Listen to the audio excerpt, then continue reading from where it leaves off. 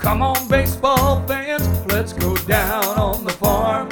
We'll be checking out the sticks, gonna be checking out the arms, seeing who's throwing up some leather, seeing who's got their stroke together. See the stars of tomorrow play today. Gonna be big fun, let's get on our way. Going down on the farm with Billy Mack and Ray.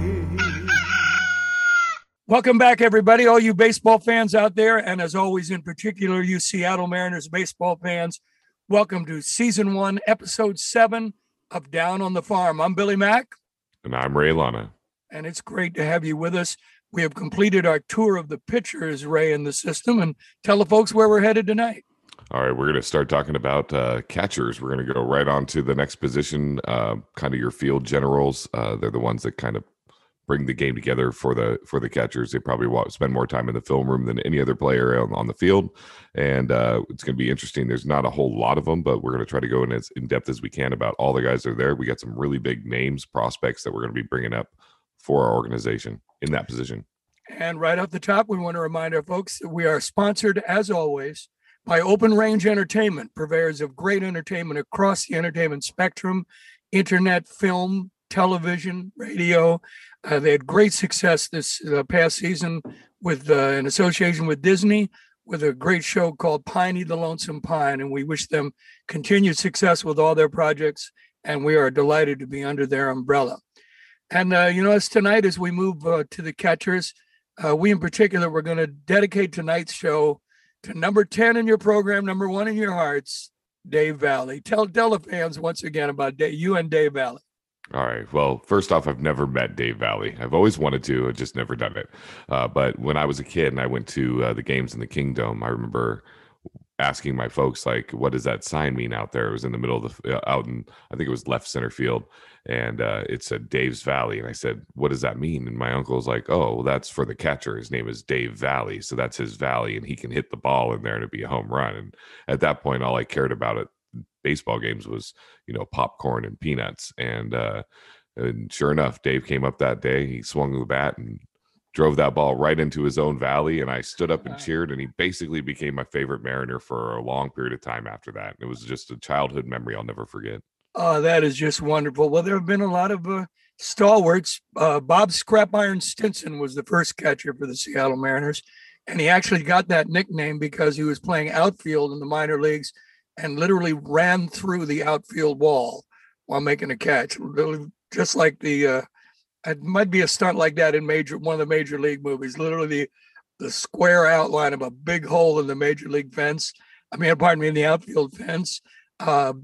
Guys like Stan Wilson, one of the great heroes of the franchise, basically was the field general for some great Mariner teams. Bill Freehan, legendary Detroit Tiger catcher, was one of the color announcers for the early Seattle Mariners broadcasts, and a guy who I had some wonderful lunches with and could really tell some great baseball stories. Del Crandall, who was a big-time major league catcher for the Milwaukee Braves. And Del Crandall had hands that were so big that I once shook Evander Holyfield's hand, and I swear to you, Ray, his fingers came halfway to my elbow.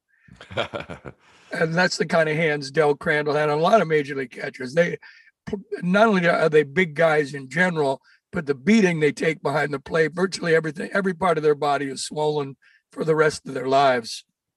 Yeah, that's the one position that I never played in baseball. When I played baseball was catcher. It's tough to hunch down there and crouch down to get those balls, and basically the catcher, all the pitchers get all the credit, but the catcher's the one calling the game. They're the ones that are saying, hey, now it's time for a fastball, now it's time for a curveball, place it here. And then they've also saved a lot of strikes. They'll throw the ball and it might be slightly out of the strike zone, but if the catcher could frame it up just right, that's a called strike anyway. Amen. Well, when we talk about Dave Valle is a guy who devoted his entire life to the game of baseball. He played 13 seasons in the major leagues, played over 900 games, played with a number of different clubs, most of his time, of course, with Seattle. But people forget that after he left the Mariners, he caught for the Boston Red Sox, the Milwaukee Brewers. Then he was in the Texas Rangers system for the last couple of years of his career. And Dave also spent 11 years in the minor leagues. Began at Bellingham in the Northwest League with Seattle in 1978 and went through a number of Seattle franchises, minor league franchises that no longer exist: Alexandria, Louisiana, San Jose, Salt Lake City, Chattanooga, Calgary, which oddly enough later became a Florida Marlins farm club. I'm not sure how that ever happened. But Dave had some stellar years in the minor leagues and really never gave up. He's really one of those guys who just never let the dream die. And he eventually made it to the big leagues and had a stellar career, if you ask me. Yeah, that's actually kind of the story of a lot of the players that we're talking about right now. Like some of these guys have been in the minors for a long period of time too, and they're just kind of still working, and they can look up to a player like Dave from what his experience was, and kind of use that as a motivation. Like maybe it's not over. I still got a shot at this. A couple episodes ago, Billy, you were talking about sometimes these guys got to make a decision. Is it time to get a real job, or can I keep playing baseball? Do I have a shot at this big league deal?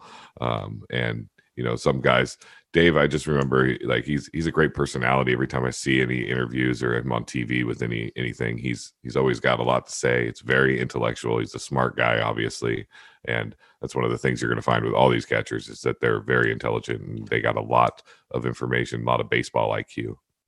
I can tell you firsthand, having known Dave for a long time, he is a wonderful man. I sang the national anthem countless times at the Kingdome.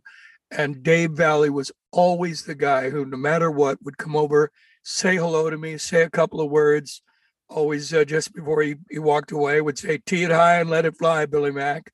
And he is a generous man. He gives to the community. He's done countless hours of work for charities across the Northwest, in particular, Rick Riz's incredible charity, Toys for Kids. And they ask anybody who has ever been around Dave or worked with him. He's a good man, and I'm delighted to have had the privilege of knowing him. And Ray, we talk about what we'd give for one at bat in the minor leagues. One at bat, what we'd give for. Dave Valley over his career had 5,803 at bats in professional baseball. So what he put his body through, the devotion he gave to the game, that he's carried it into his post-playing years. I think he's a remarkable guy. Yeah, I just like to be able to even talk about him, just be a part of, he's done so much for the city of Seattle as well as the Seattle Mariners, and for fans. Like for me, like when I was a kid, I didn't really care until I witnessed that moment. And then it just kind of was a catalyst for me to learn more, to be more excited, to play baseball more, that kind of thing. And, that's what it is. It's about the love of the game, and the money comes secondary for these guys. And the catcher is probably like you talk about, like football and like the Iron Man positions. Like the offensive lineman that play for 20 years, or the kicker that plays for 30. Catchers, it's one of the toughest positions in baseball. It's so hard on their bodies, and they're Iron Men. These guys are stronger and last longer and are more durable than a lot of other athletes on the field. Well, I can only imagine that they lead the league in ibuprofen. Amen to that. I would think on an annual. So let's talk about some of the young men who are coming up through the Seattle Mariners system right now and playing behind the plate. And we'll start, as we normally do, at the AAA level with the Tacoma Rainiers. And as always, our best to Michael and the gang down there at Tacoma. Josh Morgan, who will wear number 61 behind the plate. He hits right, throws right, 5'11", 185, stocky guy, 25 years old, born in 95 in Corona, California, went to high school at Orange Lutheran in Orange, California. And Josh Morgan, I believe, is the only guy in the Seattle Mariners system to have played in the Australian Baseball League. If I said he was an Auckland Tuatara, that might not mean much to anybody, but it's kind of stuff you and I eat up. Yeah, I did not notice that actually when I was looking up his information, but yeah, that's I always love little anecdotes and information that you're not going to get, pretty much anywhere else. Only Billy Mack's going to throw that at you as far as that type of information. Yeah, Josh Morgan, like you said, he's 5'11", 185, 25 years old. He's young. He was actually a pretty high draft pick. Came out of the third round in 2014 to Texas. He's played quite a few games in his minor league career. He's batted 280 with a 357 on base percentage, 19 home runs, and 20 stolen bases. You don't hear that stat for a catcher very often. He also plays shortstop. So this guy is kind of like your true utility player. Even if he's not the starter on your team, if he's at the major league level, he can literally play any position on the infield, which is very, very good. He's super intelligent. He's very team orientated. Every time you see an interview with him, he's always talking about the team. Every time you hear other players talk about him, he's pumping up the team. He's kind of a bullpen leader. And he's actually very humble. His appearance and the way he carries himself, he just seems like a very nice, friendly, humble, intelligent man. And he's got a lot of potential. Like he kind of was thrown by the wayside, but at the same time, he's still got a lot of potential. And again, he's a shortstop playing catcher. And if you can hit the ball like that, I mean, we haven't had a catcher that can hit the ball like that in a very, very long time. So it'd be pretty cool to see a guy like him come up and, have a shot at, not as an everyday starter at first, but, obviously with the Rainiers, he will be. And he's also played a little bit at third base. So there have been a number of catchers historically who have played third base as well. After playing in the Australian League and doing well, he eventually became part of the Texas Rangers organization. He was assigned to them in February of 2020, but he elected at the end of the 2020 season to declare free agency, to take free agency. And Jerry Dipoto looked around and decided he wanted to give him a try. So another Jerry Dipoto pickup, another guy he scouted out. And by the way, Josh, I neglected to mention a while back that a tuatara, for our fans who are wondering, a tuatara is a creature native to New Zealand. It looks like a lizard, resembles one, but actually is not. It comes from the Maori language, meaning peaks on its back, and is considered a very special creature. So let's hope that bodes well for Josh Morgan and that he turns out to be a very special player in the Seattle Mariners system. Yeah, also too, we kind of alluded to it, but there's not a whole lot of catchers in our organization in general. And, so the ability for these guys to be able to move around within the organization is actually very, very high. And he's going to be starting with the AAA ball team over there in Tacoma. And I'm going to be able to see him on opening day on the 6th, which I'm really excited about. And, he's one of those guys that, if he shows signs, he's got potential to move around and within the team and the organization. And I think that Josh is one of those guys that sees that opportunity when he looks at our team and our rosters that we have and who's starting where. And, Jerry does a great job so far of just finding these guys that maybe, didn't get their opportunity or were stacked behind somebody, and they're now going to get an opportunity to play in AAA ball, which is, one step away. And, I hope to see his progression moving forward. And another thing for fans to remember about catchers in particular, there was an R&B song, I think in the 80s, called "You Don't Have to Be a Star, Baby, to Be in My Show." You don't have to be a star to be to have a solid major league career as a catcher. Almost every team carries at least two catchers. Well, they all carry two catchers. Some carry three. Sometimes you're that guy who does most of the work in the bullpen. Sometimes you're that guy who maybe plays a couple dozen games a year. And in the case of a guy like Josh Morgan, you get another dozen games of the year in at third base. You can actually fashion a solid major league career without being a Pudge Rodriguez kind of player. Yeah, exactly. When it comes to catcher, the defense is more important than the offense. It's a position in baseball that you will sacrifice a little bit of offense to get someone who's going to make those stops. He's going to get in front of the ball, has ability to pick off a runner, and can call a game, and works well with pitchers. Rapport that these guys build with their pitchers is really like paramount to their success in the majors. If you get linked up with a certain pitcher and you're catching well for him, and that he moves up in the league, there's a good chance that you're going to have an opportunity to pitch or have him to pitch for you or to you rather. And if you find that key to your swing that you and I talk about guys can find, and you become a Pudge Rodriguez, you become a guy that can hit anywhere from 285 and above and play catcher, you've got a long future ahead of you in the major leagues. I was privileged during the Jim Lefebvre years, and shortly after that to know Matt Sinatra, who was a major league catcher, eventually became a bullpen coach. So there's future if you're a catcher, there's a future for you both in the game and after the game. So that's why we're hoping that a lot of these young men can not only stick it out in terms of the minor leagues, but stick it out in terms of understanding that if they want to create a future in the game, they can. Yeah, I mean, if you look at just the major leagues right now, like the best catcher in baseball is JT Realmuto, and he's only batting 288 with 2 home runs. I mean, that's not a standout line for a guy that you would be considered the best catcher in baseball. Although he is probably more consistent than a lot at the plate. He does very good behind the plate as well. And, Seattle, that's one of the positions, we look at our outfield and the prospects that are there, and it's like, wow, we have so much talent in the outfield. Well, we need talent all over in order to be a contending team to possibly go on to the playoffs in the World Series. So the progression of these guys is really, really important. And of course, working with all these pitchers that we just got done talking about for the last few weeks, these guys, they have their favorite catcher as well. Like Felix loved pitching to Zunino, and it was just something that he just loved it. Zunino called the game properly for him, and there's just amazing things that happen when you get a good combination between a pitcher and a catcher. Well, speaking of guys with an incredible future, I think I believe we mentioned this on one of our early shows.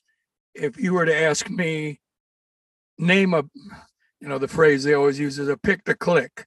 Name a guy who's in our minor league system that you really think is going to have an impact in the future, it would probably be the next guy we're going to talk about. We're going down to the Arkansas Travelers, to our AA affiliate, a young man who is the nephew of of Matt Raleigh, who spent a lot of times as a first baseman in the minor leagues. Our third round overall pick, number 90 in the 2018 draft. He's out of Cullowhee, North Carolina. Had some great years playing for Florida State University. His name is Cal Raleigh. Cal is 6'3", 215. Has the look of a catcher. In 2019, he was a non-roster invitee to spring training. Was assigned to the Modesto Nuts. Went to the Everett Aqua Sox. Again, came to spring training in 2020. With the season, he was assigned to Arkansas. The season was wiped out, and then. Interestingly enough, in November of this year, he decided to change his uniform number. I have not been able to find out why, but he changed it to number 29, and that's a guy who's looking to change his luck a little, who thinks there's good things in store for him, and he is actually currently was assigned to the Mariners in January of this year, but it's probably going to spend at least the first part of the season in Arkansas. Yeah, Cal is one of those guys you can get excited about. I mean, he's got a lot of potential. He's the number 111 or the number 11 prospect for all of Major League Baseball, a catcher. That's a pretty big sign right there. He's got power. He can hit home runs. He's belted 37 of them so far in his career with a 260 average, which is phenomenal. He's a switch hitter. He can hit from either side of the plate, so he doesn't have to sit out for games based on that, or get pulled for matchups when he's in the middle of the game. Kind of a jack of all trades. He's more of an offensive minded player as far as like what you'll see and your eyes will see in the first time you watch him play a game.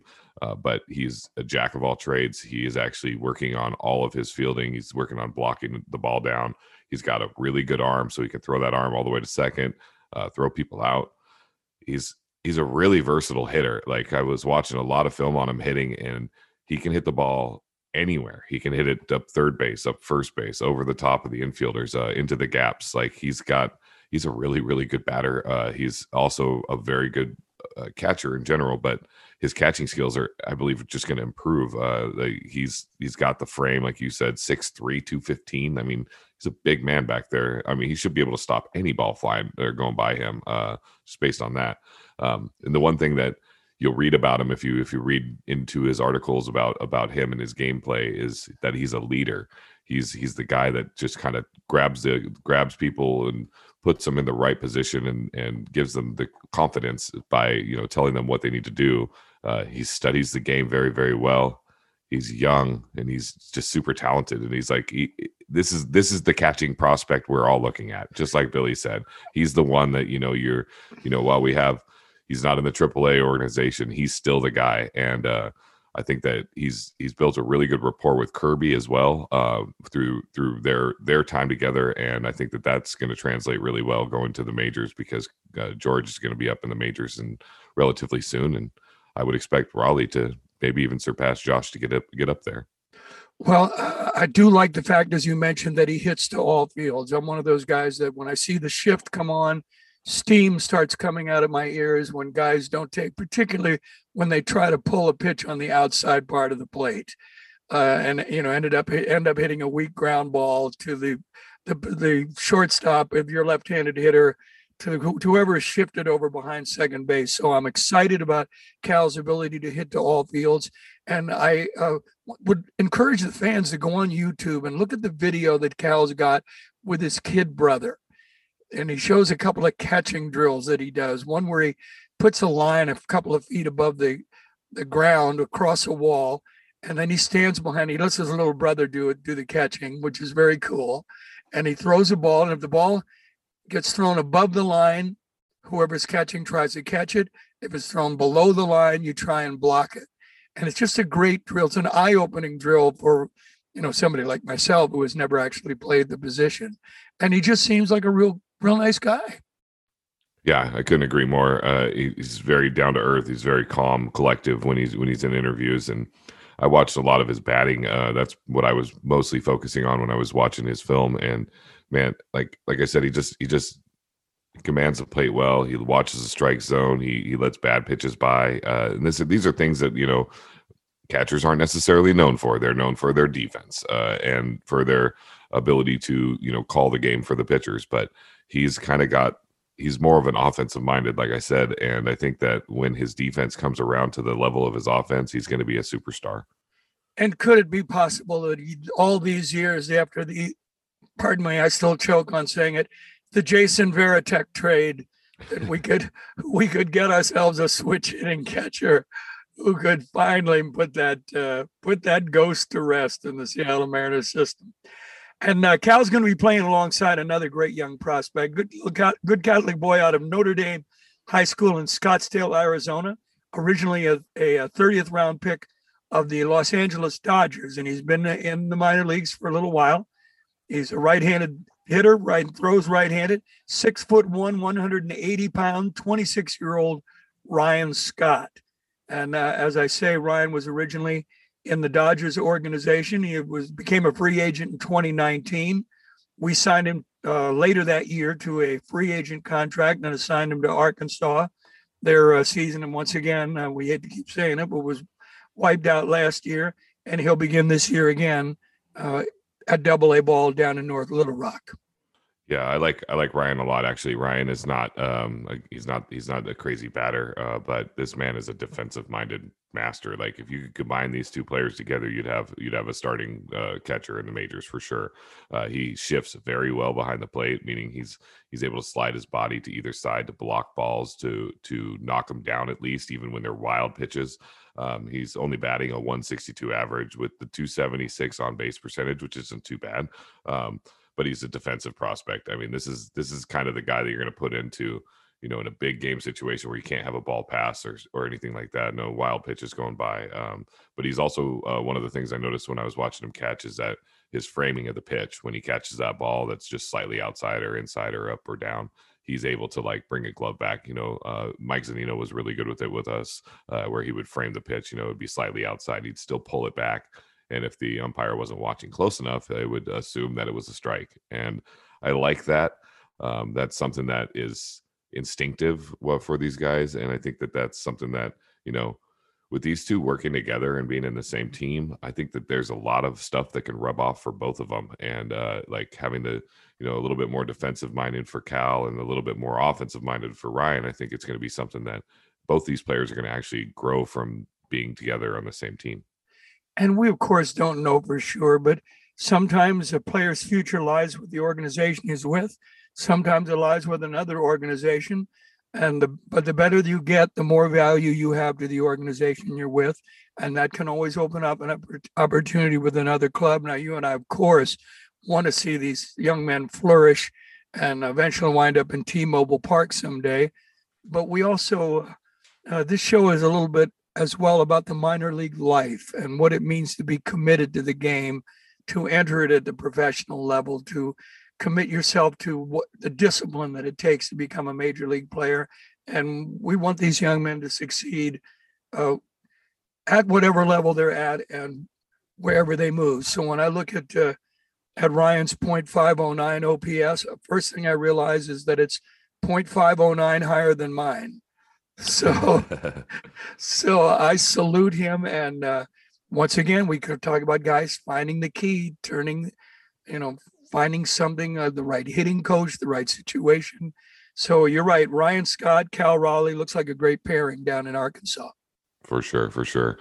And I think, like I said, with the two of them together, I think they're going to, hopefully be able to feed off each other. Hopefully they develop a really good relationship with each other so that they can kind of give each other pointers in different aspects. And I think that it can do nothing but benefit both their games. And you're right. It just takes a little bit of coaching and being open to that coaching and like listening to what they have to say. Because, most of your coaches are previous major league players or, at least been experienced with it for a very, very long time. So they can give a lot of information and insight to these young players. Now, the guy who's going to be behind the plate, I'm looking forward to going up in Everett and seeing this young man play this year. He's going to wear number 48. David Schaefer is the catching prospect with the High A Everett Aqua Sox this year. Born in North Carolina in 1995. He was originally drafted back in 2013 by the Tampa Bay Rays, 38th round overall. He was out of North Surrey High School in Mount Airy, North Carolina.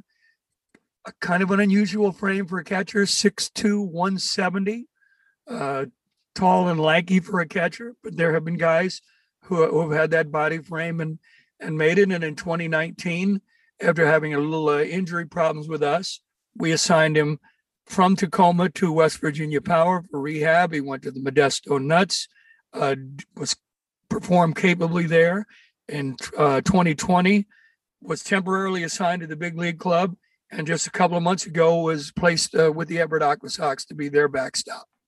Yeah, David's a good acquisition for us, and you're right on his frame. It kind of baffles my mind. It's not your typical size and shape you'd see for a catcher. You think of catchers, you think of short and stocky, not necessarily tall and thin.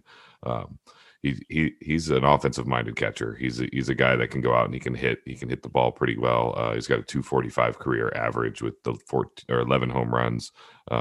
He's got some stuff that he needs to work on, obviously, being in the lower levels of our minor league system, but he's worked his way up and he can continue to grow as a player, which is something that we're all hoping to see. Well, even you and I talk about this every week, even though this can be somewhat of a haze, the teams we mentioned they've been with, their minor league stats, where they're born, where they're from, we're charting their progress through the organization. It's going to be great as you and I get to see these guys live. You'll see a lot of them at Tacoma this year. I'll probably see, since you'll be there, I'll probably be seeing more games at Everett, but I'll be down in Tacoma as well. I hope to make a road trip down to Modesto. So we're going to be charting their progress and hopefully bringing to the fans the stories of their successes as they mature and become better ball players. Yeah, it's going to be fun all the way around. I don't think I've been as excited as I am about this year's minor league opening day in the past 6 years with the Tacoma Rainiers. And this one is the one that I'm just like, I've been so excited about it. I've been excited before they delayed this season. And now just knowing that I'm going to be working on opening day and on that Thursday and Friday there, it's going to just be a wonderful thing to be able to get back in the park, have fans there, and just be a part of the organization and watching what happens with the team. And, for me, even, as I do statistics a lot for the Rainiers, I don't know every single player in the league, but oh man, it is, with this podcast and just the stuff that I've been learning along the way, it has like expanded my horizons beyond what I'd ever thought I would know. I mean, I know like the most minuscule and minute detail on all these players just by, diving deep in the research well and, watching YouTube videos, watching high school pitching, watching, college ball and, just kind of seeing every aspect of the game, and just hyper focusing on the single position. And it's been a lot of fun for me, and I hope that you guys enjoy it too while you listen to us, that you can kind of hear what we say and then go watch it. Take your time and just take a look and see what David Schaefer has to offer, and that type of thing. There's a lot of guys out there, and it just makes the game more fun, that you can like BS with your buddies and stuff that they don't know. And there's a lot of Mariners fans out there that know a lot about the Mariners, and they know all about every trade and where these guys came from. But do they know as much as you do? Probably not if you're listening to this podcast. Well, the one of the games that we used to play when I was a season ticket holder during lulls in the game, pitching changes and such, was you would name a player, Don Clendenin. Somebody had to jump up and pose as Don Clendenin at the plate. Don had a particular stance. He held his bat a little bit high, a little bit above the shoulder. And that's the kind of fans we are. We love finding out the quirky things, the little things that separate one player from another, make him memorable. And you're going to see, we have mentioned this before, there are hundreds of games. There's going to be 400 games played within an hour's drive of Seattle this year.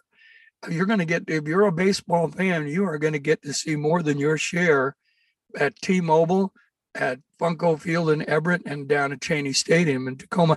And Ray, if you would for just a second, take a moment before we hit our last prospect. Tell the fans a little more about what you do when you're working with the Rainiers.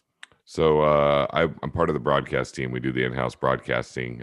Basically, what we do is we make the fans' experience enjoyable. We give them all the information for the team and for all the entertainment in between. We also run cameras on the whole. We're basically recording and cutting an entire game broadcast. As far as what I do specifically, I run camera. I'm out on the field with the camera. I do audio. I've done the walk-up songs for all the players, and I've done switching for the cameras and kind of directing the broadcast itself. I've kind of found my home though in the statistics section, where you're typing in whether it was a 6-4-3 double play and it was a line drive to right center field, and who received the ball, if there was a pass ball or a wild pitch, and determining if it was an error or not. And it's just been a lot of fun. I'm sitting in there and I'm listening to Curto on the other side while he's doing his broadcast on air, and that's pretty much where we get all of our information for in game as we're moving forward. I just I interned with them when I was in college, and it's just something that I've kind of grown to love. And I never want to stop this job. It's just so much fun to be out of the ballpark, have a great seat. I'm in a temperature controlled environment, so even those raining games, I'm undercover and I have no problem with a rain delay here and there. Hey, when you're with a bunch of baseball fans, life is good, whether there's a rain delay or not. Let's hit our last prospect for the evening, the fifth catcher in the system, who will be playing down at Modesto this year in the Northern California League under the watchful eye of Denny Hocking. He's going to wear number 63, 6 foot, 200 pounds, solid 22-year-old, and homegrown in the sense that he was one of our draft choices, 11th round, 336 pick overall in 2019, out of Concord, California. Played for a great program, played for Fresno State, has been through the West Virginia, originally signed to the Everett Aqua Sox, but went down to West Virginia to work on his game. Was a non-roster invitee in 2021 this year and assigned to the club, and they've assigned him. And remember, given the limited number of our prospects in the system, that there's only 5 of them, the fact that he's assigned to the Modesto Nuts by no means means, he was the last guy on the totem pole. It means that they think, Jerry Dipoto and his staff think that this is where he'll get the most work. And he's a California kid. A lot of it is feeling at home early, feeling comfortable. So he'll be working down there in the Northern California League this summer. Yeah, actually, I like Carter a lot. There's a lot of footage available for him in YouTube from his time with his high school team and such in college. And Carter is he's kind of the jack of all trades again. We had one earlier, but he's also the same. He's more of a defensive catcher than offensive, but He shifts really well behind the plate. He's got a good arm to throw the ball, throw people out on the run. He's accurate with it, which is, not just a cannon behind the plate, but he can actually throw it to a point, which is, one of the most important things for picking off a stolen person trying to steal base, is getting it down low so that they can catch the ball and make the tag instantaneously. He has a lot of pop in his bat too. Like he's got a 208 average throughout his short one season career, because 2020 was wiped out, of course. But he's got a high on base percentage of almost 4, and I think he's a guy that, like, you're right, he's going to get a lot of work down there in Modesto, and it's going to be a really good opportunity for him to show what he has. And a lot of these guys that get stuck, they don't get the chance to show what kind of ability they have. They only get 1 game a week or 2 games a week. He's going to be an everyday starter for him. So, I mean, you're going to get to see a lot of them. The coaches and the organization's going to see a lot of them. And, he's one of those guys that, if he's not moving up with our organization, I believe that, he'll show enough to where he could be a valuable asset for us moving forward. My favorite Carter Benz stat was that in 2019, he had 32 hits, but scored 31 runs. So he was either one of the luckiest guy in the league, or just had a knack for getting on base at the right time. Maybe the kind of guy, they use that phrase, keeping the line going with the Scott Service and the big club. Maybe he's just one of those guys that is a timely hitter as well. Yeah, I mean, like I said, I watched a couple of him, like, having walk-off home runs and things of that nature, three-run shots to finish a game. You speak of, like, how they stand in the batter's box, and it's like a combo of, like, a Jay Buhner, because he stands straight up, he puts his front leg back a little bit, and he kind of just rotates his hips as the ball's coming in. He's stepping into every pitch before he's swinging the bat. It looks good.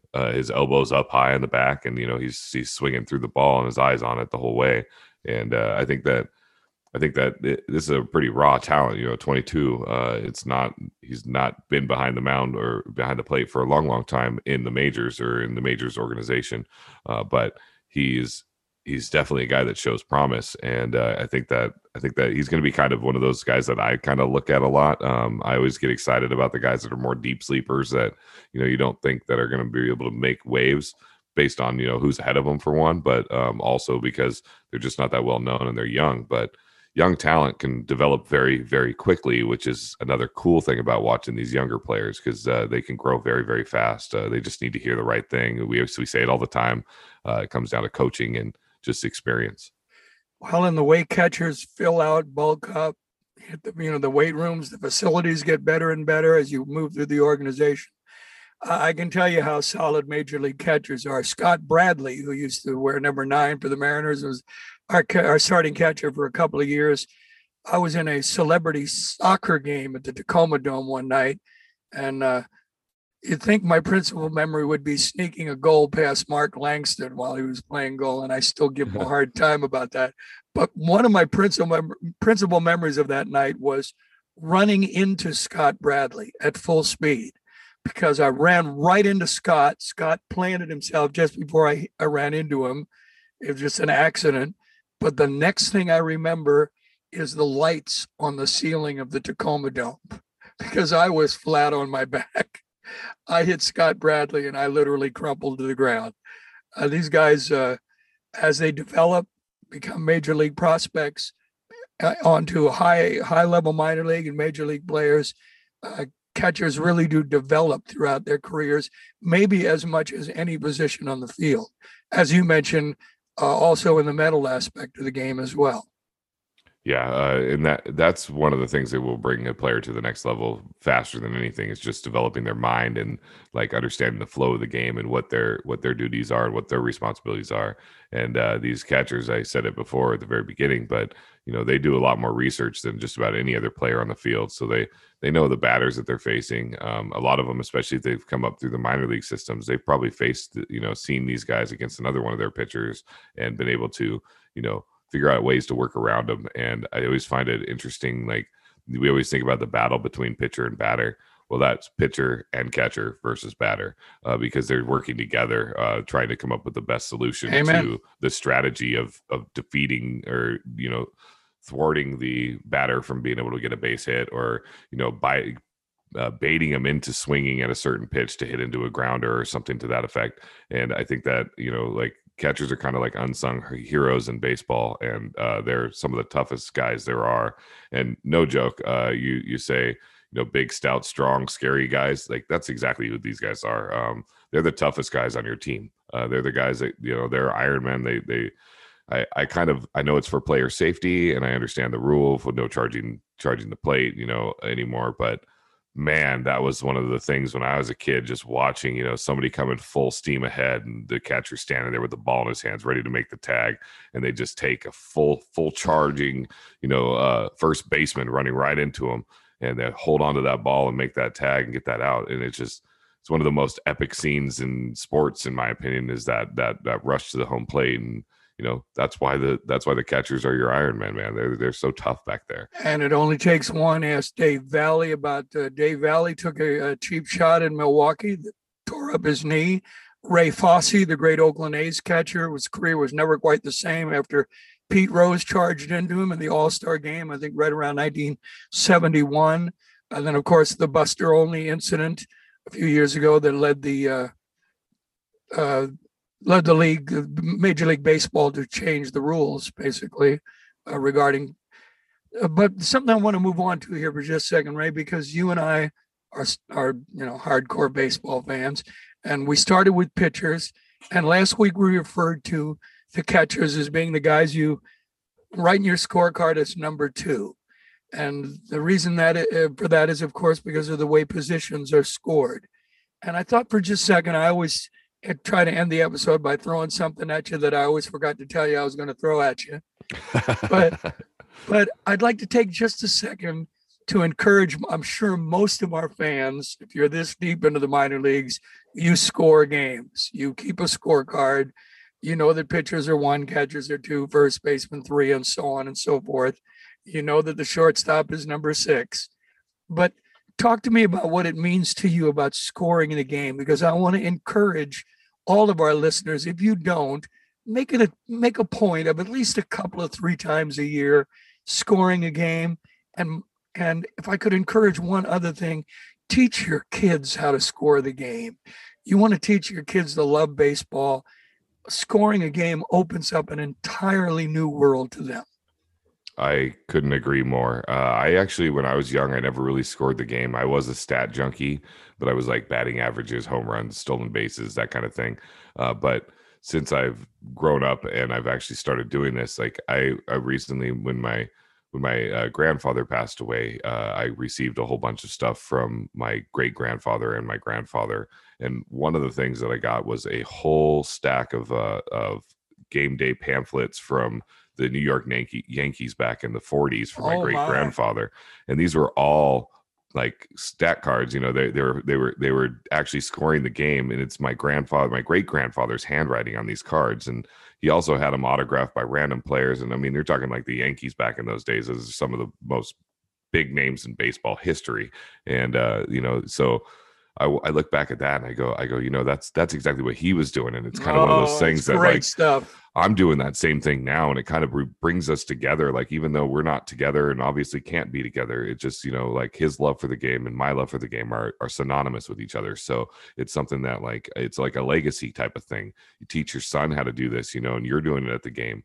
It's something that brings you more into the game, because some people find baseball boring and they do it because there's not much to do. Well, try scoring a game. It's pretty interesting, and it can get kind of difficult at times. Is that a fielder's choice? Is that a sac fly? That all these different things, you learn every finite detail of the game when you start scoring these games. And, while I work for the Rainiers, I'm not required to keep a scorecard. I punch all the stats in, and I keep a paper scorecard because it's a great reference. I have every single game that I work right there next to me on a clipboard. And it's just fun to have that to look back on, because anytime I don't have to bring up the Daktronics Statcaster and pull up what happened on July 3rd, I can actually just pull up and flip through the scorecards and pull up everything. I got all the information of the game, what happened, who was subbed in at this time, what was the pitching line, what was the batting line, who was the MVP of the game, in your opinion. And I think scoring baseball is one of those things that's like it's a pure hobby. It's super fun. You can do it at home while you watch a baseball game. Absolutely. And I think it's something you can pass on to your children. And it's, it's analog. Everybody lives in this digital world. And I think that doing this analog kind of brings the purity of the game back to people that don't see it on a regular basis. There were only a couple of heartbreaks associated with my writing the biography of Dave Niehaus, My Oh My, the Dave Niehaus story. And one of them was that it had been my intention from the beginning to publish Dave's scorecards. The Niehaus family was kind enough to let me take home a couple of his season score, his books from when he scored the games during the season. And to me, it's such an insight into how professional broadcasters work, and everybody has their own ways of scoring. And I used to talk to Dave all the time about how he filled out his scorecard, how he kept, for instance, when a player has an RBI, I fill in a little diamond on one corner of that particular square, a rectangle in the scorecard. A lot of guys, when a guy hits a single, they'll not only put a 1 there, but they will put a little squiggle, for instance, or a hard line to remind themselves that it was either a parachute job or a blue darter, as we always used to say. So you're right. Teach your sons, teach your daughters, teach your children. That song, Teach Your Children Well. You really give them a gift. And here's one you can give them. One of my favorites, when there's a double play ball hit to the shortstop, he gives the relay throw to the second baseman, who promptly throws it 2 feet over the first baseman's head and into the second row of the stands. That's 6-4 to S, which means 6-4 to seats. I don't know if that's exactly how it's scored, but I'll let you go with that one. Definitely a possibility, but no, and you're right. It's a unique thing that you can like kind of show. I like it because it is personal. Like the way I fill out my scorecard is different than other people fill out their scorecard. I've had numerous people tell me how to fill out a scorecard, and the basics of it, it's all the same. But like you said, like when it's an RBI, like I'm writing RBI on the line as they get, say they get a double, it is double, and I'm writing RBI on that corner right there. Cool. If they get taken out of the fielder's choice, I'm marking an X on that same scorecard right there and showing that he was taken out advancing, and then the other person got on base, and it's not considered a hit. So it's a squiggly line going up there. It's everybody's little key and how they look at it. And I can glance at my scorecard and know what happened for 9 innings of baseball for any one player, like it just very, very quickly, just by looking at the diamonds that I have there from 1 to 9 and beyond. And when you get one of those special 7 to 5 to 2 to 6 to 2 to 5 to 2 kind of plays, where it takes 5 relay throws to throw a guy out, that's a joy, because you will at some point look back on that scorecard, remember that night, remember that play. I have a scorecard from, I think, 1979, 78.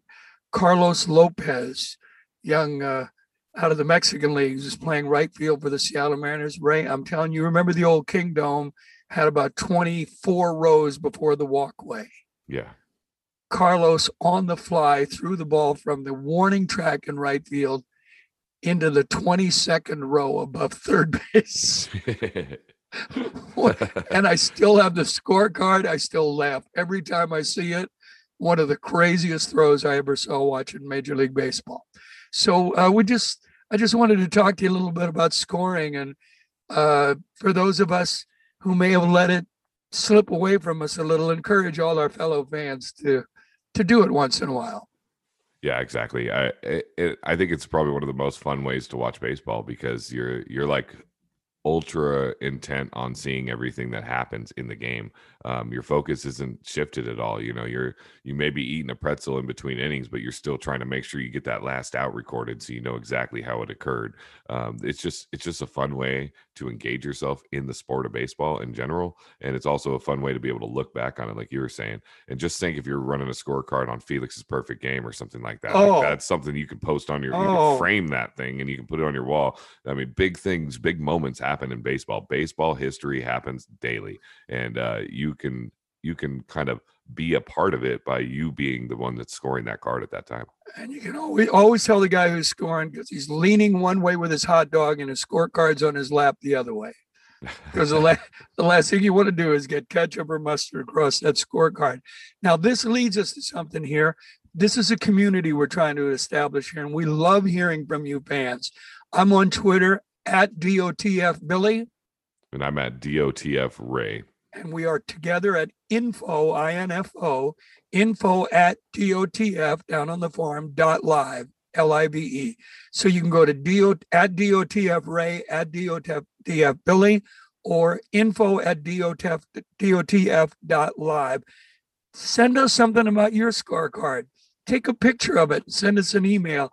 Let us know something interesting you do with the scorecard, and we'll pass it along with one of our episodes. Because what I'd like to kind of make this a running theme throughout the year is you let us know some of the quirky things you do to keep track of the game.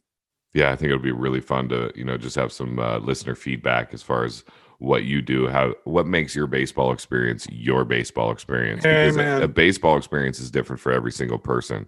I'm doing one thing, Billy's doing another, and you're probably doing something else. And, I think that just like learning about these other experiences will not only, be fun to like figure out what you're doing, but it will also like encourage us to try out new things too, because I'm kind of stuck in the ways that I do when I watch a baseball game. I have my routine. I definitely put mustard on my brand new jersey every single year on the very first game of the season. I mean, It's a guarantee no matter what. And it never comes out, but I wear it with honor because, that's just part of my baseball experience. And, everybody's day at the ballpark's a little bit different, but those scorecards, you can do them from home, and it's super fun. You buy a book. It has like hundreds of pages in it. I think it has 160 pages in it. So you can do a whole season of baseball, and you can record every little detail, put little tabs on the ones that are really exciting, and you can go back and compare them with your friends, and just have a good time talking about that game. And nothing blows my mind more than when I talk to somebody and they can tell me about little details like you were just saying when he threw it up into the stands up there. I mean, those little things are kind of like little idiosyncrasies of baseball that you hold on to. You cherish those moments, and you were a part of it, so you can explain it to other people and make it a story and more fun for other people to listen about baseball.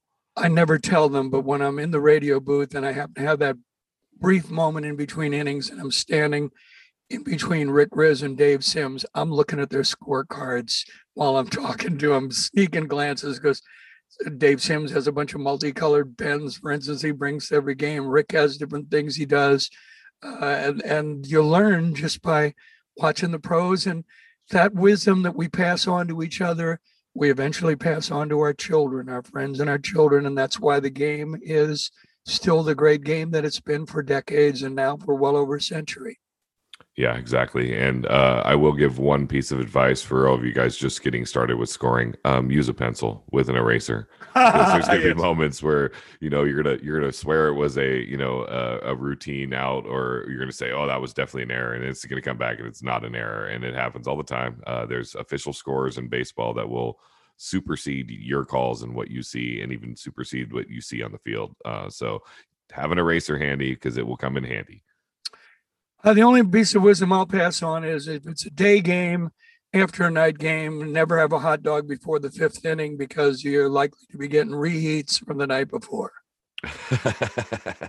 Good information, Billy. That's definitely what I've got. Very important. Once again, it's been a delight here. Gosh, the weeks are going by just so wonderfully. It's season 1, episode 7 tonight, as we've explored the catchers in the Seattle Mariners system. Next week, we start with the infielders.